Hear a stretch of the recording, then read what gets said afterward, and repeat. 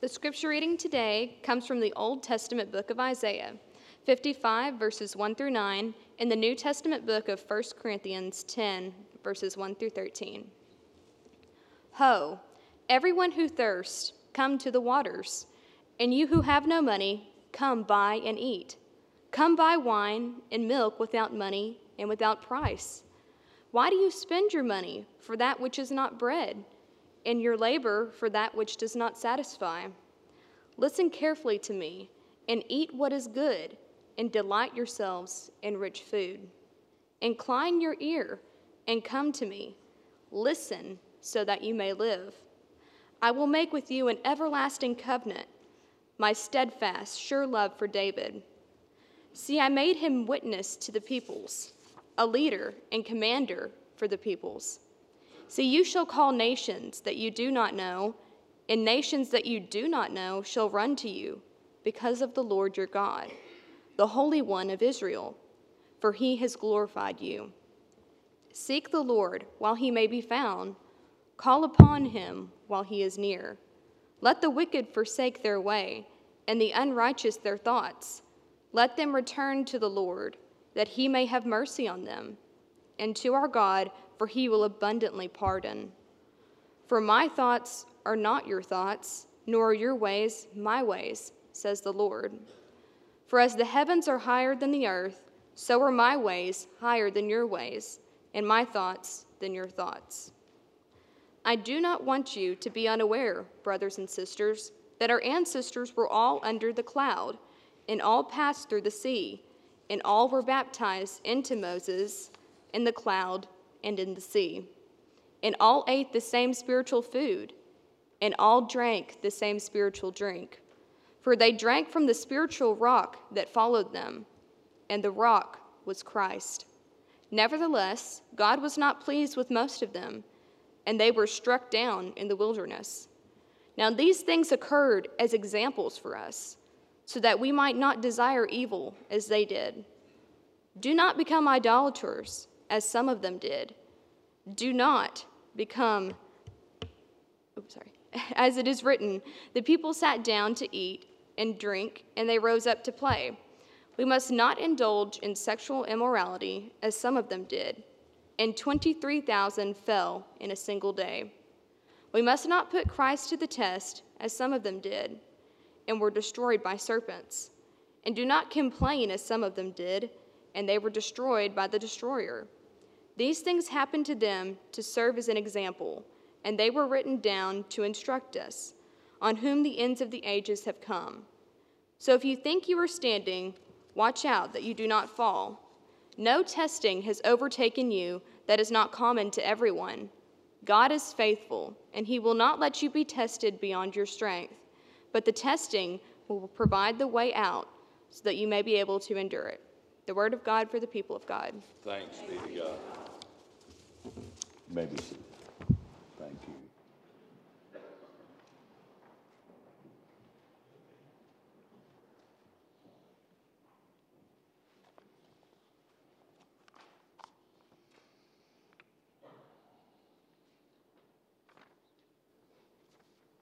Let's pray. Thank you, Lord, for this day, for this your church, for these your people. We pray as your word is proclaimed that I get out of your way so that your folks might hear a word from you. Come, Lord Jesus. Amen. This sermon series that David and I have been preaching on is, it came from the United Methodist Publishing House that give you some ideas and everything. And during the Lenten season, it was entitled, Return to Me with All of Your Heart. And so one of the ways that we do that, if we don't know that we need repenting, we need to know that. After Jesus was baptized and was driven, in Mark's gospel, he was driven. He wasn't led. He wasn't asked, do you have time? If it's not going to interfere with anything the rest of your day, he was driven by the Spirit into the wilderness.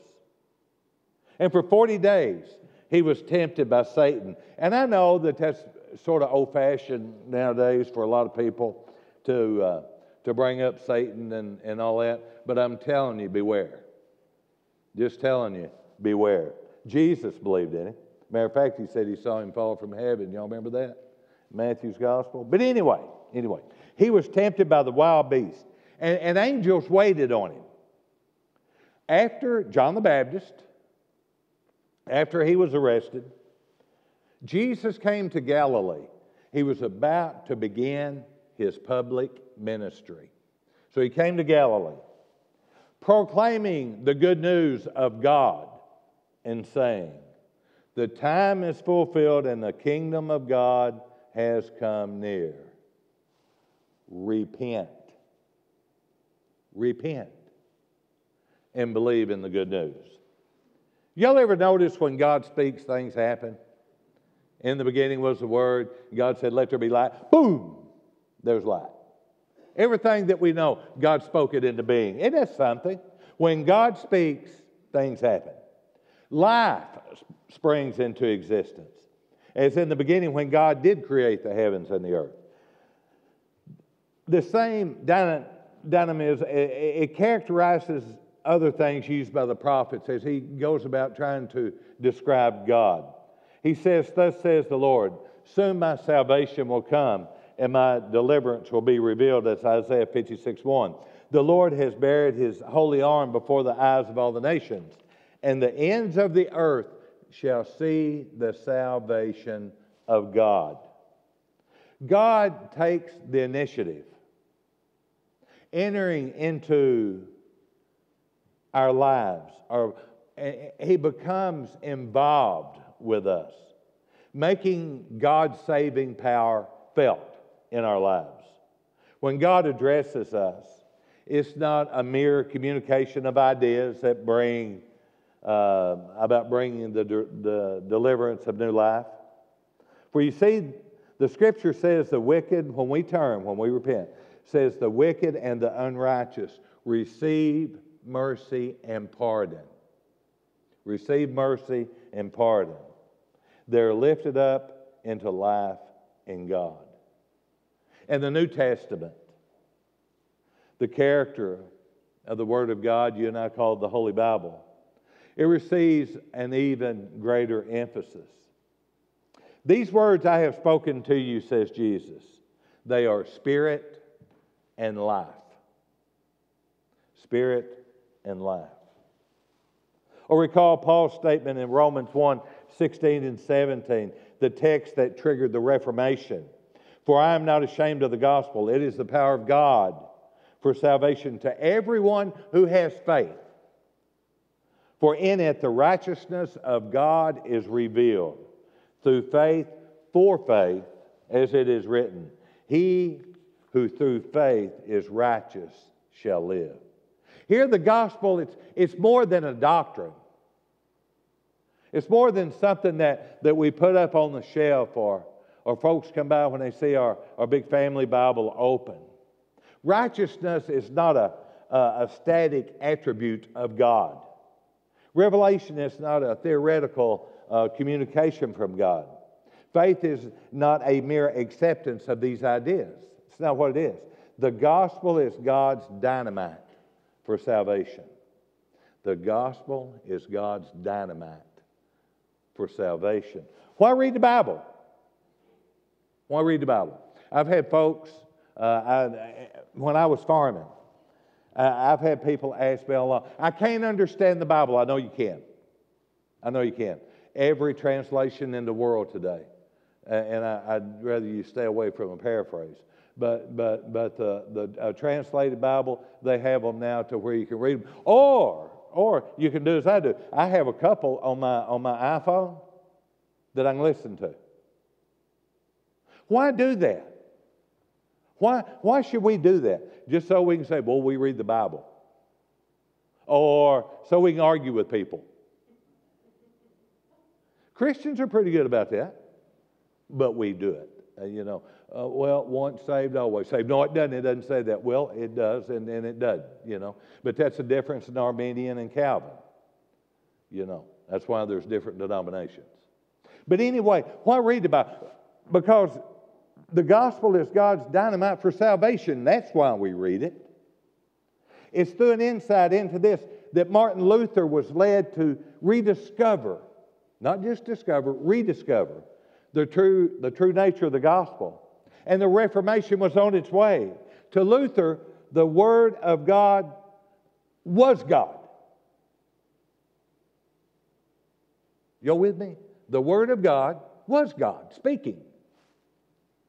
Not God has spoken and had His Word recorded so that we might merely play the record.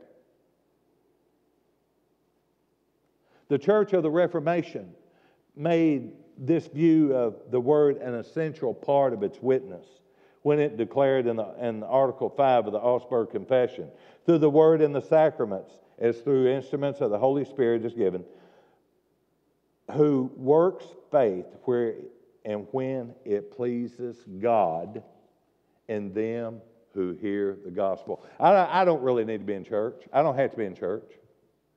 Oh, really? I can worship God anywhere. I know that. I can too. I usually don't, but I could, you know. Why do we need to be in church? Hebrews, says for us not to forsake the assembling of ourselves together. We need to be in church. We need to be around one another. We need to be studying together. We need to be learning from each other. Because just every now and again, I'm convinced that the Holy Spirit will speak through someone and give us an idea that we've never thought about. We see that happen all the time in disciple class. We need to be in church. It's not only an account of a victory in which God in Christ has achieved powers over evil, but it's also the means by which this victory is realized in our lives. It becomes real, in other words. It becomes real to us. And we pass it on from one generation to the next. In today's scripture passage in Isaiah is trying to do a couple of things. He's trying to draw a memory of the people back to an important and forgotten historical perspective. And he's trying to influence that perspective as well. Isaiah called the people back to the memory of the good that God has done, of the good that God is doing, and to the good that God will do. One key word is berit, covenant. Isaiah wants to talk about the covenant that God has made with His people, which we know is the source of all good things that God has shared in the past and will share in the future.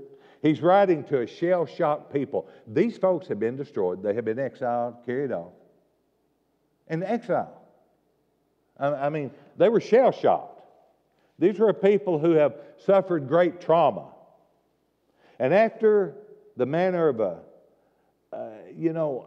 the way that Isaiah, he really on purpose tries to get our attention. He's really trying hard to get our attention. He uses an image which can't help but cause us to take notice. Isaiah phrases his memorial as an invitation. Just as wisdom in the book of Proverbs cries aloud to get the attention of people, so Isaiah yells out this invitation. Much like the one that we would experience at a marketplace to attract customers, as I've said in the other two services this morning. As I was working on this sermon, it took me back to the county fair, where vendors would try to get our attention. What are you going to eat while you're there?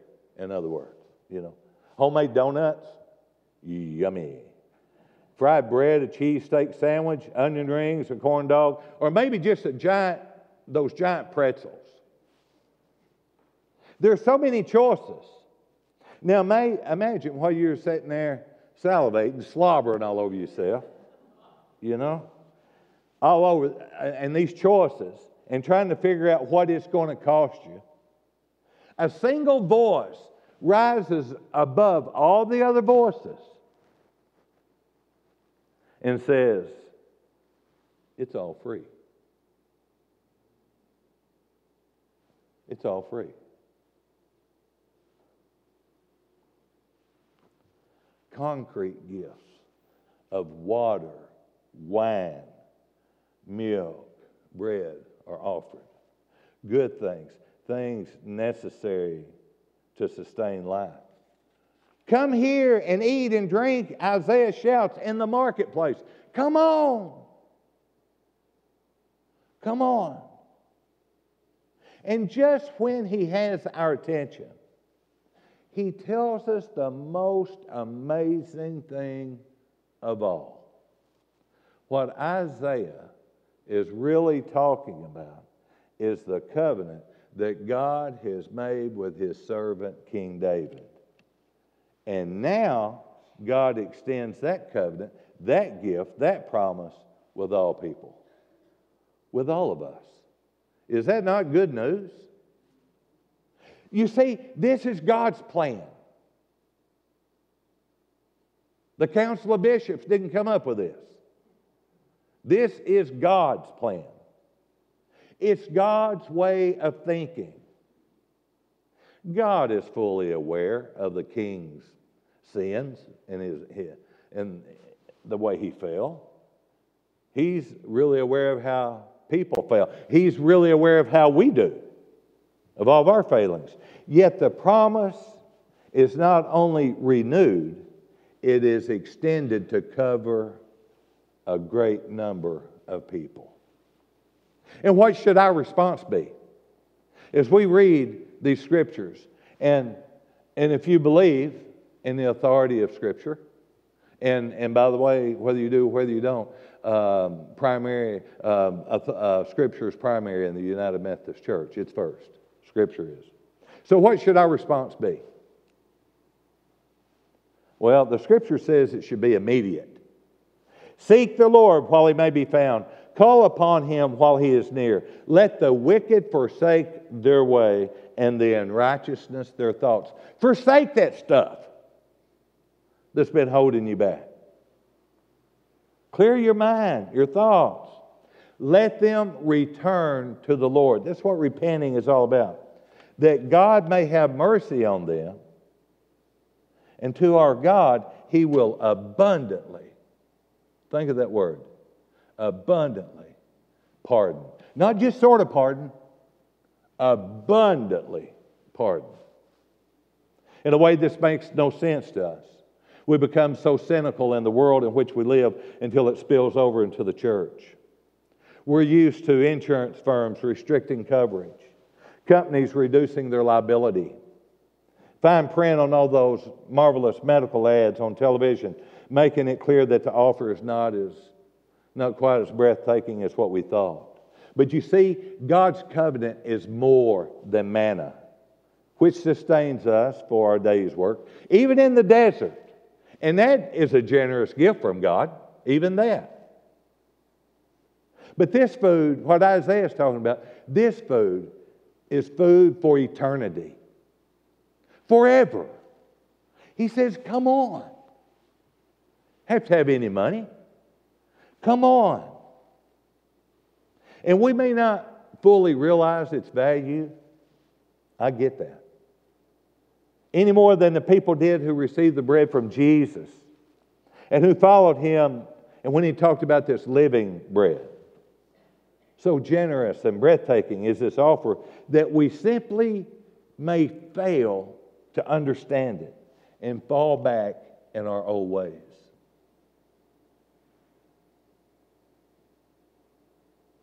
And fall back in our old ways. We may say, this is too good to be true. It is to our way of thinking, but it's not to his. Remember, his thoughts are not our thoughts, his ways are not our ways. See people all the time, that have no joy in their life, that have no joy, that have no meaning, no purpose in their lives. And they visit with me about that. But I've been in the church, I give, on and on and on and on. And you talk about God's word to them. And you almost become legalistic by doing that. And that's definitely not what I want to do. But one of the things that I ask folks when they talk about not having any joy or any purpose, one of the things that I ask folks is this: how long has it been since you did something for somebody? How long has it been since you did something for someone? Well, yeah. What? No wonder you don't have any joy. Don't read the Bible. Well, no wonder that you don't have purpose. I mean, doesn't that explain it? This is not rocket science. And Isaiah is saying, you don't even have to have any money to come and eat this food. Come on. This sustains us for all eternity. That's why Isaiah is doing everything he can to get our attention. Because God is preparing to abundantly pardon. Not grudgingly, not stingy, but abundantly. God's word will not return to him empty. That's what Scripture says. But it shall accomplish that which God purposes. And we indeed shall go out in joy and be led back in peace. All of nature is going to join in this celebration. Just as we celebrate God's breathtaking wonders, so here too the wonders celebrate with us. According to Isaiah, in response to God's purposes, all the trees of the field shall clap their hands. I want to see that. Don't y'all? I want to see that. God doesn't think like us. God's ways are not our ways. And I cannot receive this gift if we insist on clinging to our old ways. That's why the word repent is used today. You have to turn.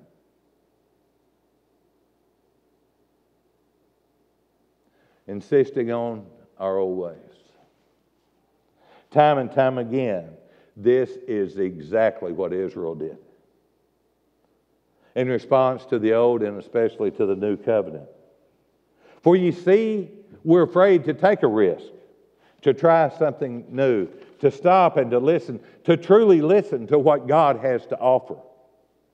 Instead, we fall back on our old ways and forget. And forget. The sin of forgetting what God has done for us as individuals. Think about that for just a second this morning. What's God done in your life? Think about it. And then think about what God has done in this local congregation.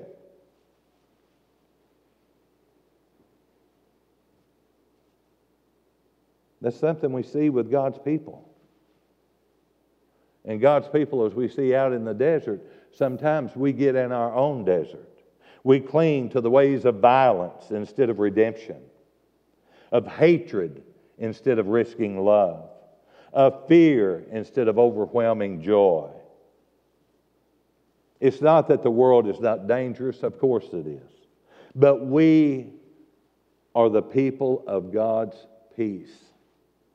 We're the church, for crying out loud.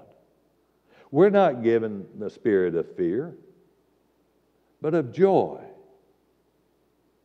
There are plenty of things to fear in today's world, but they should not dominate our thinking.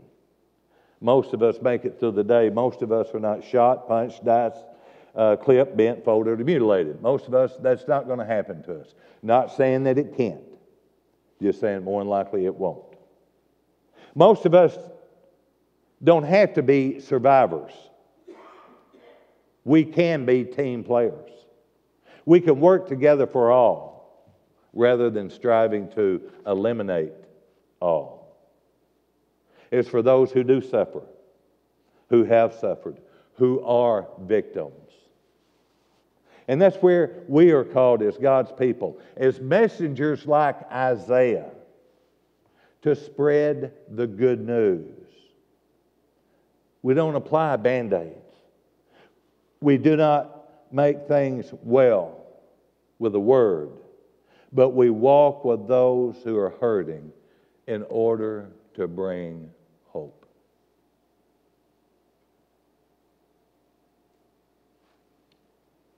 Isaiah didn't turn to the people who were shell-shocked from invasion and captivity and say, hey, there's nothing wrong. There's nothing wrong. He didn't say that as God's people, we don't grieve. There's plenty wrong in our world today, and we do grieve.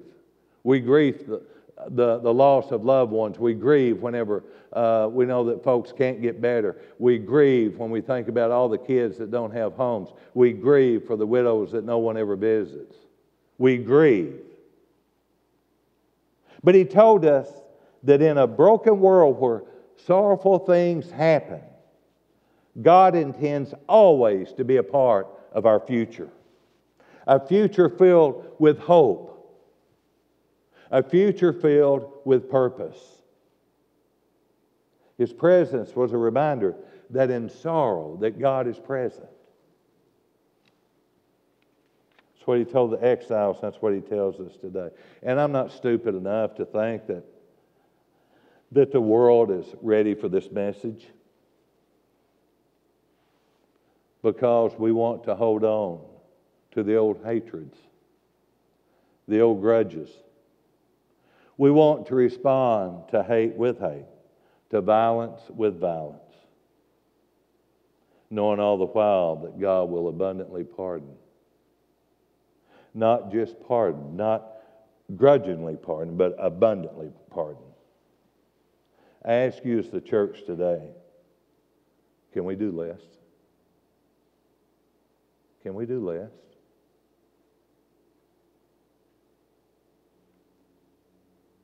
With each other and with those around the world. Can we do less than to love one another, to forgive one another, to build one another up, to be the church? If God abundantly pardons, can we do less? Who you got a beef with? Who you mad at? Who do you need to go to and say, hey, I didn't have all the information. I need to apologize. Or to go and say, hey, let's sit down and talk about this. You're never going to have joy. You're never going to have peace until you do. You know that, don't you? It all begins with repenting, with recognizing the fact that we need to turn from our sinful selves. Jesus was criticized because he and his disciples didn't fast. They didn't wear ashes. But he and his disciples, they ate, they drank, and displayed the marks of life and living. The cross lay ahead for Jesus and many of his disciples, and may lay ahead for us. But as today's scripture tells us, as the heavens are higher than the earth, so are God's ways higher than ours. Stop. Just stop. In the midst of our technological marketplace, listen to the voice that rises above all others. On the journey of life in which we hurry, often without purpose, often without joy, slow down. Stop. Remember what God has done, is doing, and has promised he will do in your life. Adopt a different way of looking at the world. and at your brothers and sisters in Christ. Because I'll say this morning, my dear friends, things aren't what you think. Things aren't what you think. No. They're much, much better. Thanks be to God. Amen.